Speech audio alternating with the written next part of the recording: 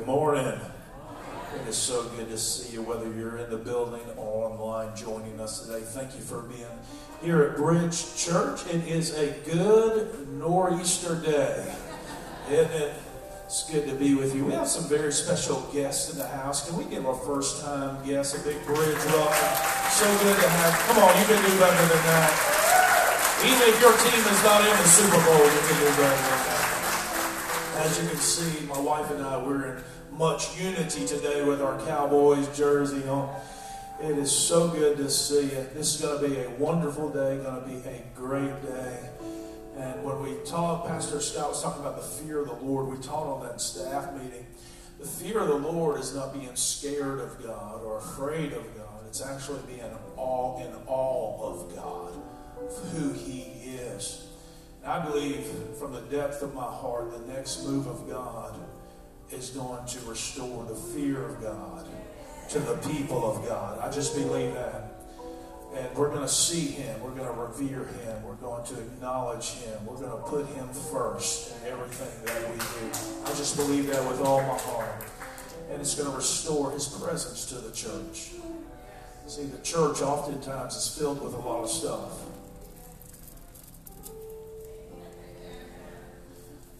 Sometimes it's not God's presence.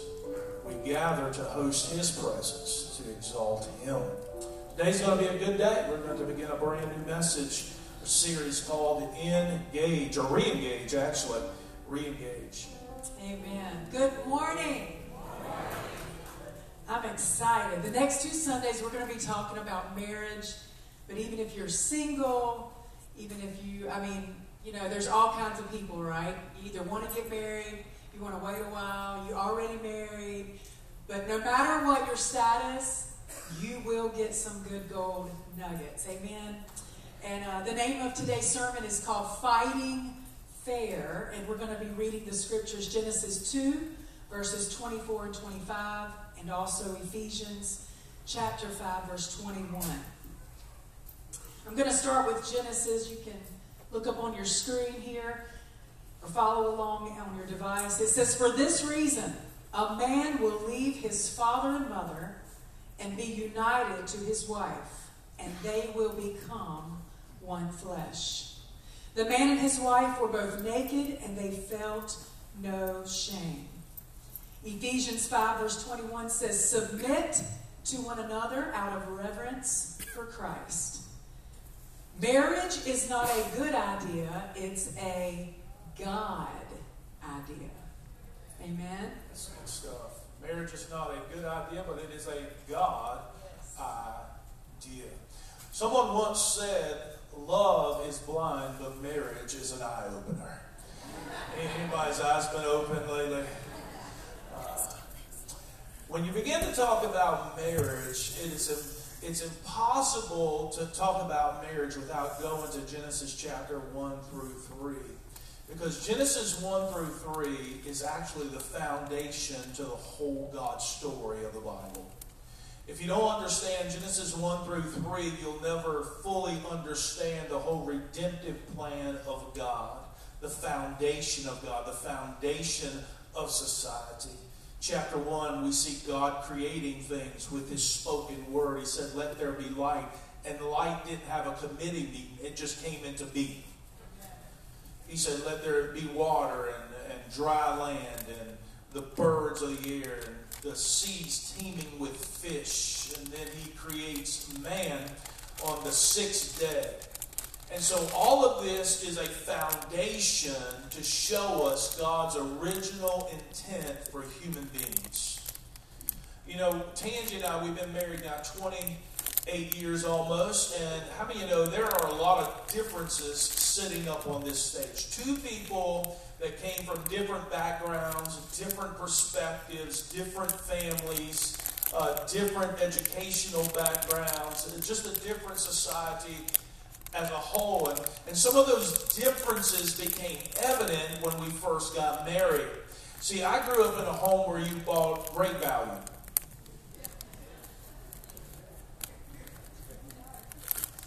I grew up in a home where you bought Puffs. That's cereal. She grew up in a home where you bought Sugar Puffs. I grew up in a home where you bought the off-brand. She grew up in a home where you bought the name brand. And so one of our first disagreements was this when we went to, I think it was a grocery store, might have been Food Line, Harris Teeter, whatever. One of the first conflicts we had was I was still in my mindset and she was still in her mindset, and I was going to buy puffs, but she wanted sugar puffs. You know what I'm saying? And so that, right there on the cereal aisle, in the grocery store, we started having conflict in marriage. Because why? There are differences. Henry James once said, all intimacies are based on differences. All intimacies are based on differences. In actuality, we were attracted to each other because we were different. We eventually got engaged and we were married. The things that attracted you to each other when you were engaged and dating, the differences, they become the things which create conflict when you do get married. For this reason, a man will leave his father and mother and cleave to his wife, and the two will become one flesh. That is God's math. The two will become one flesh. And they were both naked, and they felt no shame. They felt no shame in being vulnerable to each other. They were totally naked, not only physically, but emotionally and spiritually and mentally. There was nothing in the closet with the first couple. There was nothing that they were hiding. And within the context of Genesis chapter 2, verse 24 and 25, we see that God created Adam. The Bible says in Genesis 2:7 that God formed man from the dust of the earth and breathed into Adam the breath of life, and Adam became a living being. Look what God did. God creates this man. He blows his breath into his lungs. Adam's eyes pop open. God gives him a home in the Garden of Eden. He gives him a home. And then he gives him a job. Now, for all the single ladies in the house, make sure he's got a home and a job. Amen. But as Adam was working what God gave him, he saw that Adam was alone. And God makes this statement. He says, it's not good for man to be alone. I will make him a suitable helper for him. A suitable helper. The person you're married to today is a suitable helper, whether you recognize that or not. Made him a suitable helper. How did he make Eve? Well, he put Adam to sleep. Now, for all the ladies that want to put their husbands to sleep, God was the first one to do that. He put Adam to sleep and did surgery on Adam. He cut his side, took out a rib, and he made Eve. Adam woke up out of his sleep and said, whoa, man. This is bone of my bone and flesh of my flesh. She shall be called woman. Woman. Now, the things that we learn in Genesis 1 through 3 is this right here. God created man.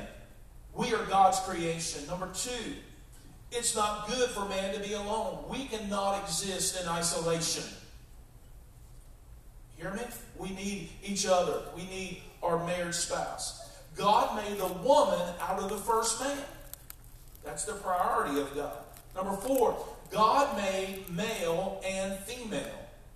2 genders. Biologically and scientifically, there are only 2 genders. And that's not a political statement. That's a Bible statement.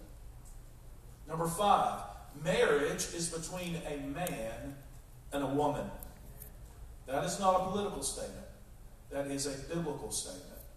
So as Bible-believing Christians, we leap off the foundation of Genesis 1 through 3. So when it comes to biblical interpretation, we got to understand Genesis 1 through 3. If we don't, the enemy comes in and he begins to twist and he begins to turn and he begins to destroy this thing that God instituted, marriage. And if you can destroy marriage, you can destroy the very fabric of society. God understood that. And when sin entered the world in Genesis chapter 3, where Eve took the fruit, we don't know if it was an apple, a banana, mango, whatever. She took the fruit and she ate it. She sinned. She was deceived, but Adam rebelled because Adam was the responsible party and he knew better. And conflict arose out of that initial sin. So in marriage, there are two types of people. Number one, there's the consumer. Say consumer. Consumers take. They don't give. They're always in a rush. They're always pressuring people. They're uncommitted. They're selfish. Consumers are always looking for an upgrade if their needs are not met in the relationship that they're in. A consumer will go outside of the marriage to get their needs met. Consumers operate on lust and not love. Lust is pleasure-focused. Love is person-focused. Lust creates sickness in the relationship, but love creates health and wholeness. Lust is needy and greedy. Love gives and forgives. Lust desires what is forbidden, but love desires to please God. Take a test with me right now. What is your marriage built on? Love or lust?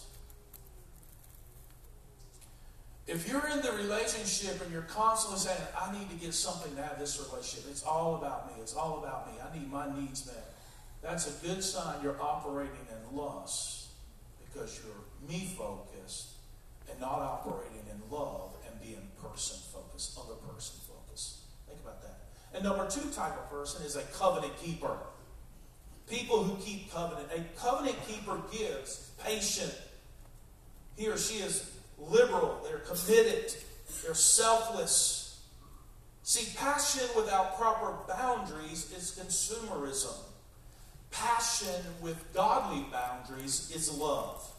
As the people of God, we desire to be what? Covenant keepers. Marriage is a covenant between one man, one woman, and God together. A three-stranded cord cannot be easily broken. So today we're going to talk about fighting fair. We're going to talk about 4 disastrous actions that happen in marriage that really cause marriage to be destroyed.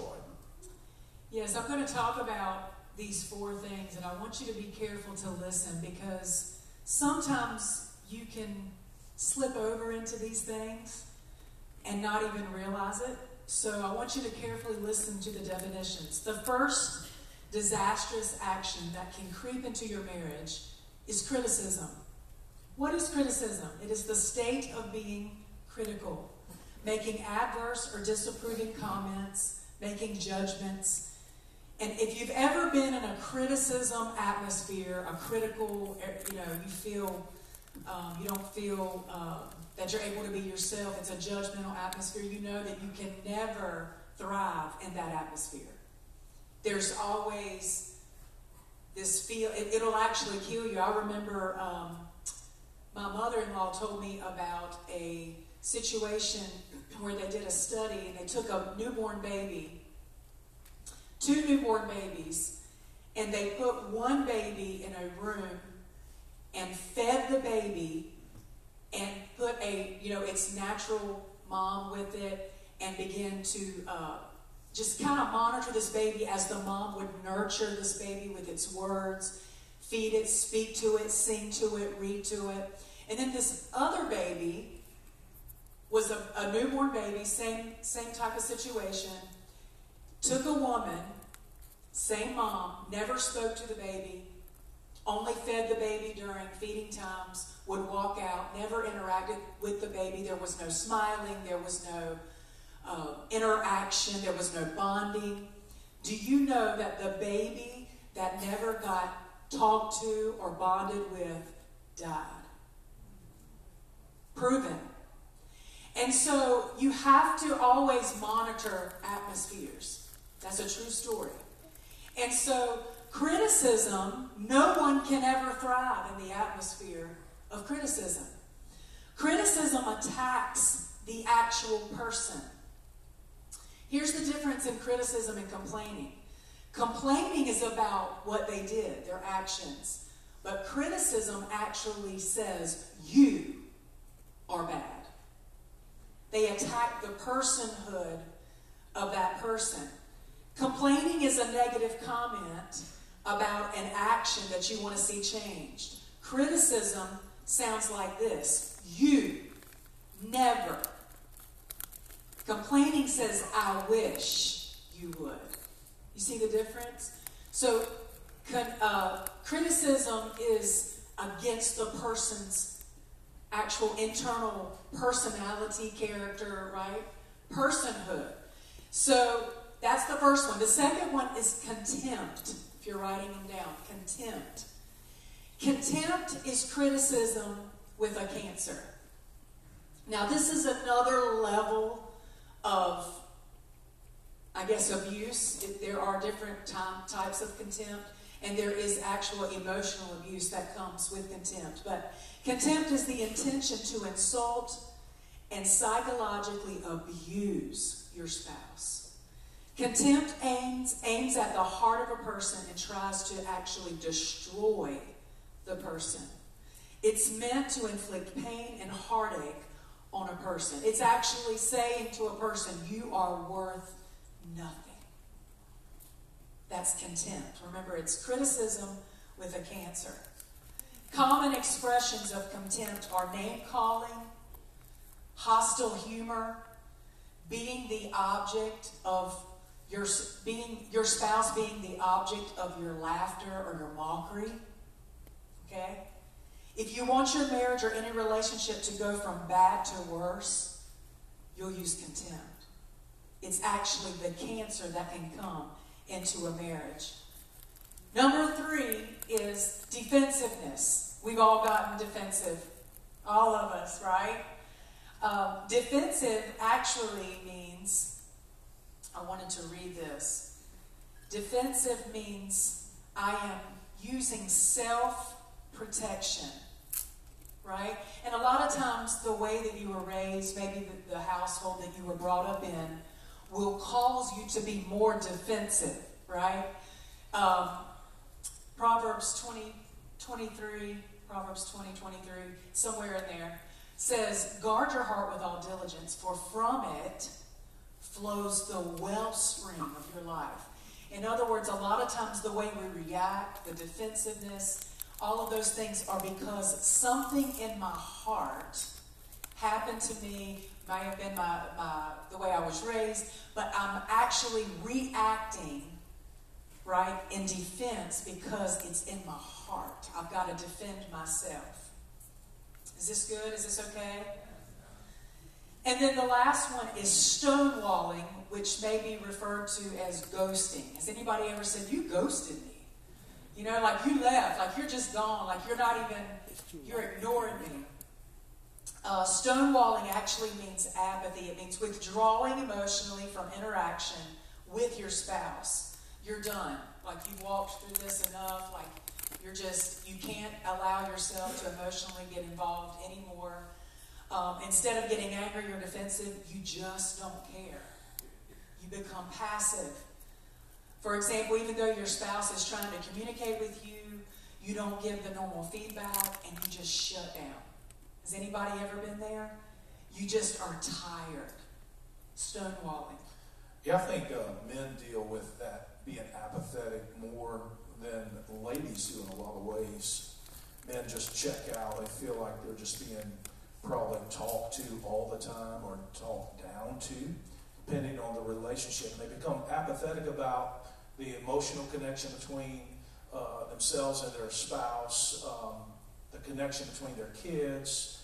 Maybe they even rather be at work than at home. They become apathetic because of what is going on in the home, and it's called stonewalling. It's called being apathetic and not wanting to engage. There are many reasons people don't want to engage. Maybe they've tried and maybe they're just shut down. They're overpowered by their spouse. They don't feel like they're being heard or can't be heard, or just going through difficult times. You know, life is a seasons of ups and downs. You go through loss, you go through trauma, you go through situations. And coming out of COVID, how many you know, many of us spent more time together than we usually do. working from home, kids at home. And so we dealt with all these situations about conflict in marriage. But we need to learn to fight fair. You know, if you're going to fight, you're going to have to fight fair. We've seen fights. Yesterday I was watching Rocky IV with my daughter. She wanted to finish watching it. And when Rocky was fighting the Russian, man, that was one of the best ones. And he won. He said, if I can do it, we all can do it. You know what I'm saying? It's Rocky. It's this fighting fair. How many of you remember Mike Tyson when he had an unfair fight with Evander Holyfield? He got hungry in one fight. And he bit his ear off. That's not fighting fair. And in marriage, you're going to have conflict. I don't care how long you've been married.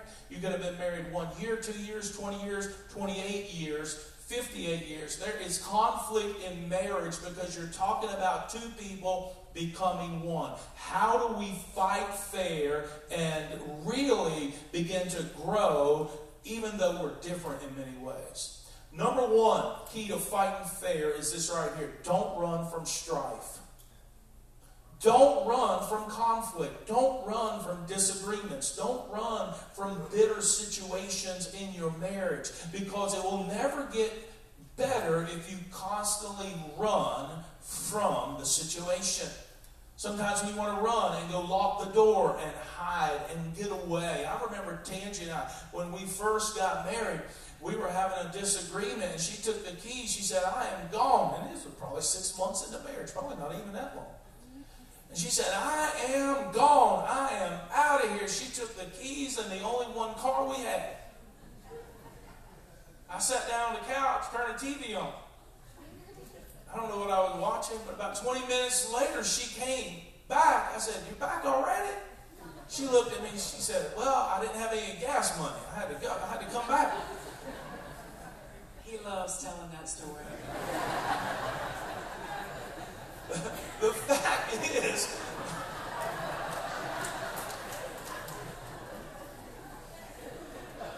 she didn't come back. She didn't have no gas money. She could not resist me. How can you leave somebody like me? Come on.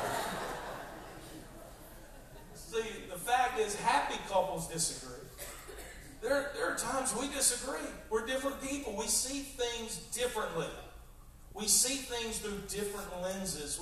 We see things totally different, but it's our differences that make us better if we'll begin to confront those things and not run from the strife that's in our marriage. You got to face it head on. Deal with the situation. Stop beating around the bush. Why not deal with it at this moment? Deal with the conflict. Paul said this in Ephesians 4:15, speak the truth in love. I mean, it's easy to speak the truth in love, but it's harder to receive the truth in love. Yeah, he wants me to repeat it. It's easy to speak the truth in love, but it's much harder to receive the truth in love. Not only do I need to give, but I learned to receive. I can give constructive criticism, and that's what criticism should be. It should be constructive with the heart of building up your spouse and not tearing them down. But I need to be able to receive constructive criticism. What keeps me from receiving it? Number one, pride. You can't tell me what to do. But we have to face this thing with humility. What did Paul say in Ephesians 5:21?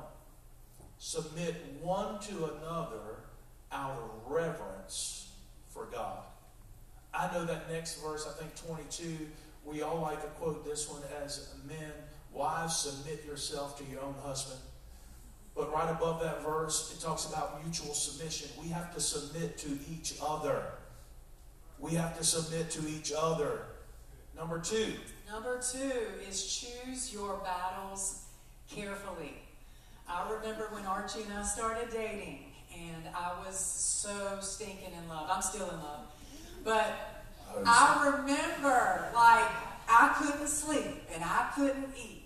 And I couldn't, I What do you breathed expect? Archie Ray. I sang about Archie Oh, Ray. yeah. Say that. I'm talking about, he's loving this so That's much. it's got that kind of power, you know? It was just crazy. We all did that, right? Like we were just so stinking in love. And then reality hits. We get back from our honeymoon, and oh my Lord, he leaves his underwear in the floor, right there. That's where it's supposed to And he puts his shoes right by the bed, and the closet's right there, when he could have walked how many feet and put them in its proper place. And so all of these things, you don't really get to know somebody till you live with them, and we did it right. We didn't shack up before we got married. We waited till we got married, and let me tell you, reality set in. And choosing your battles is huge. I have learned over the years that every little thing doesn't have to be mentioned. Every little thing doesn't have to be mentioned. I remember there's been many times where I'll go to say something, and I'll feel the Holy Spirit go, nope. It's good right now. It's really good. And so you just kind of hold back, but I've learned that because I would just fly off the handle. And still do at times. We don't have a perfect marriage, but we have grown a lot.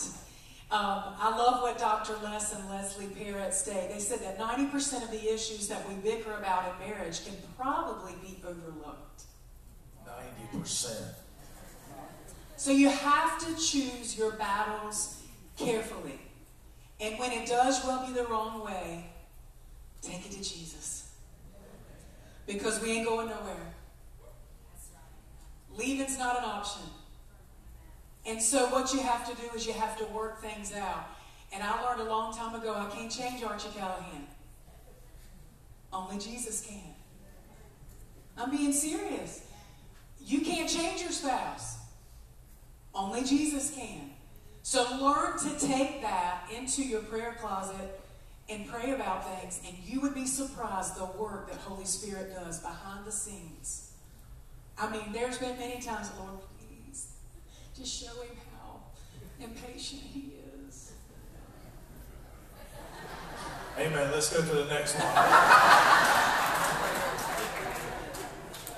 Think about that. 90% of all the things we have Look at him changing the subject.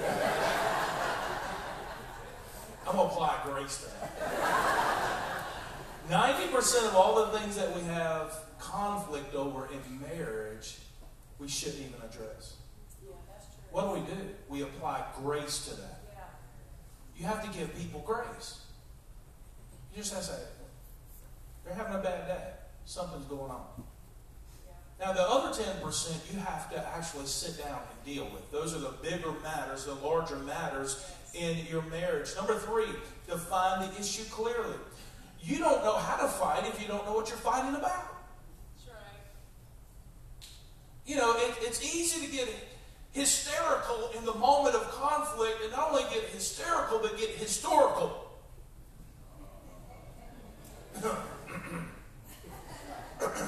Trying to clear my throat. And I think, just looking at marriages and how we've counseled with people over the years, women tend to get more historical than men. Is that right? Yes. Is that right? Yeah. Because, you gotta state the matter clearly. What are we fighting about? We're not fighting about something that happened 20 years ago. What are we fighting about today? Let's state this clearly. What is the issue? What is the real source of our disagreement? What is the real problem? If you don't identify the problem, you'll just be tackling the fruit and not the root. So you got to locate the real problem in marriage and state it clearly. Sit down and say, is this what you're saying? Because communication is hard. Satan attacks communication. And she can be saying something, and I can totally hear something totally different. Right. And and I can't hear her. I can't really tell what she's saying because I want to hear with my ears. She wants me to hear with my heart. Hear that? And it's very hard for men to hear with their heart. You just look at the word heart, how it's spelled. H-E-A-R-T. In the middle of the H and the T is ear. The first 4 letters is hear. You hear with the ear of your heart. Think about that. Because we've all heard this before. Our spouse saying, "Did you hear me?" I did, audibly. I heard you. No, did you hear me? Listen to me. Look at me. Why? Because we need focused attention to be able to state the matter clearly. I was listening to Dr. Berg the other day on YouTube, and he was talking about ADD. He was saying that most people are diagnosed with ADD. Everybody that goes into a doctor's office almost is diagnosed with ADD. And he came with this point. He said everybody's born with ADD. Attention deficit disorder. We all have to learn to pay attention. Look at that. Pay attention. It will cost you something to give attention to what you want to pay attention to. And that becomes a discipline that, hey, I have to pay attention to her feelings because she feels more than I feel. I'm more rational up here. I'm more like we compartmentalize. Like men compartmentalize. You know, they got their work life. They got their entertainment life. They got their home life. They got their hobby life. And they don't let any of those bleed over. But that's not the way a lady acts. A lady, everything comes together. Everything. And sometimes even men, when they compartmentalize their lives and they got work, oftentimes they bring their work home, but they don't even realize it. They bring it home because they shut down when they get through the door. Right. Because of something that happened at work. So you got to state, what are we really fighting about? Define the issue before you fight. Number 4. Number 4 is state your feelings directly. And this can be much harder for men. For women, it's not so hard. Like, we don't have a problem with letting you know how we feel. We really don't. Amen, men? Like, I'm sure you've heard exactly how your wife feels many times. But in order to stay healthy, there's ways you can say it, of course. But I have learned that with Archie, the more clearer I am. In other words, if I try to put a lot of cherry and whipped cream and, trying to be really,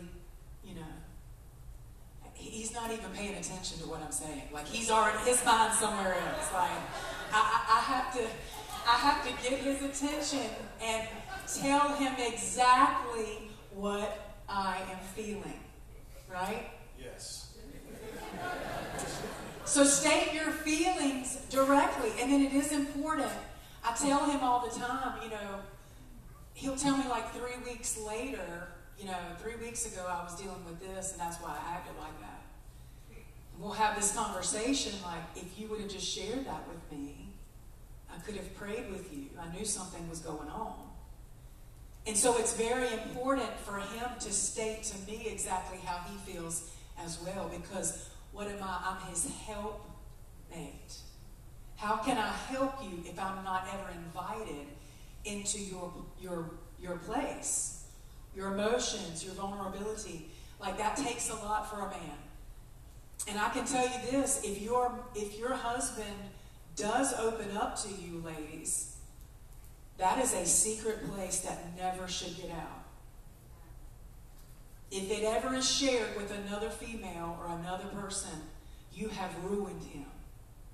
He will not trust you to be able to talk with you or to state directly what he is going through. Am I right? So you have to guard each other. When we come to each other and state directly how we feel, that's a serious thing. You take that serious. Amen. Number 5, rate the intensity of your feelings. You got to rate your intensity. What am I feeling at this moment from a scale of 1 to 10? If it's a 1 or a 2, it's probably not a big deal. But if it's a 7, 8, or 9, 10, you need to be talking about that. There's a website called realrelationships.com. They have many tools to help marriages. And one of those tools is to help you to rate the intensity of the conflict you're dealing with in your marriage. You might want to write that down. Real Relationships, that's plural, relationships.com. So you got to rate the intensity of your feeling. How am I feeling? This thing making me upset, causing me to stay up all night? No, the Word of God says don't let the sun go down on your wrath or your anger. Deal with the situation. I don't know about you, but it's hard for Tangi and I to sleep if we've got something going on in our relationship. You know, I can usually go to sleep pretty fast. And sometimes I can go to sleep while just looking at my wife, you know, beside her in the bed, and she'll hear me snoring, and she'll say, "Are you already asleep? You gone?" 10 seconds. I'm not kidding. 10 seconds. 10 seconds. Number 6. Number 6. Give up put downs. How many ever heard the phrase, sticks and stones may break my bones, but words will never hurt me? The biggest lie ever told. Yes. Because we are all objects of probably negative words at some point in time in our life, from a friend, from a father, from a mother. We have all been the victim of ugly words, and we've had to deal with them. So when you come into your marriage, you got to understand you cannot put each other down. It's not going to win a battle. It's only going to make things worse. It's easy to put down. It's the easy thing to do, to put your spouse down, but it is not the God way to do it. I want to read a scripture out of Ephesians that says, it's Ephesians chapter 4, verse 29. It says, "Let no corrupt talk come out of your mouths, but only such as is good for the building up, as fits the occasion, that it may give grace to those who hear." Amen. So you just got to get it out of your mind, get it out of your flesh. I will not put my spouse down. Not to anybody else, not to them. And don't allow the enemy to have a foothold. Because once you begin with your words to put your spouse down, right there you've just opened a gate and allowed the enemy to step right into your marriage. Yeah. You give him a foothold there. So I love what Solomon said. He said, "Life and death is in the power of your tongue." Every day that you get up, you get to choose whether you speak life or death. Yeah, complaint is not criticism. We can all complain because you're not attacking the person.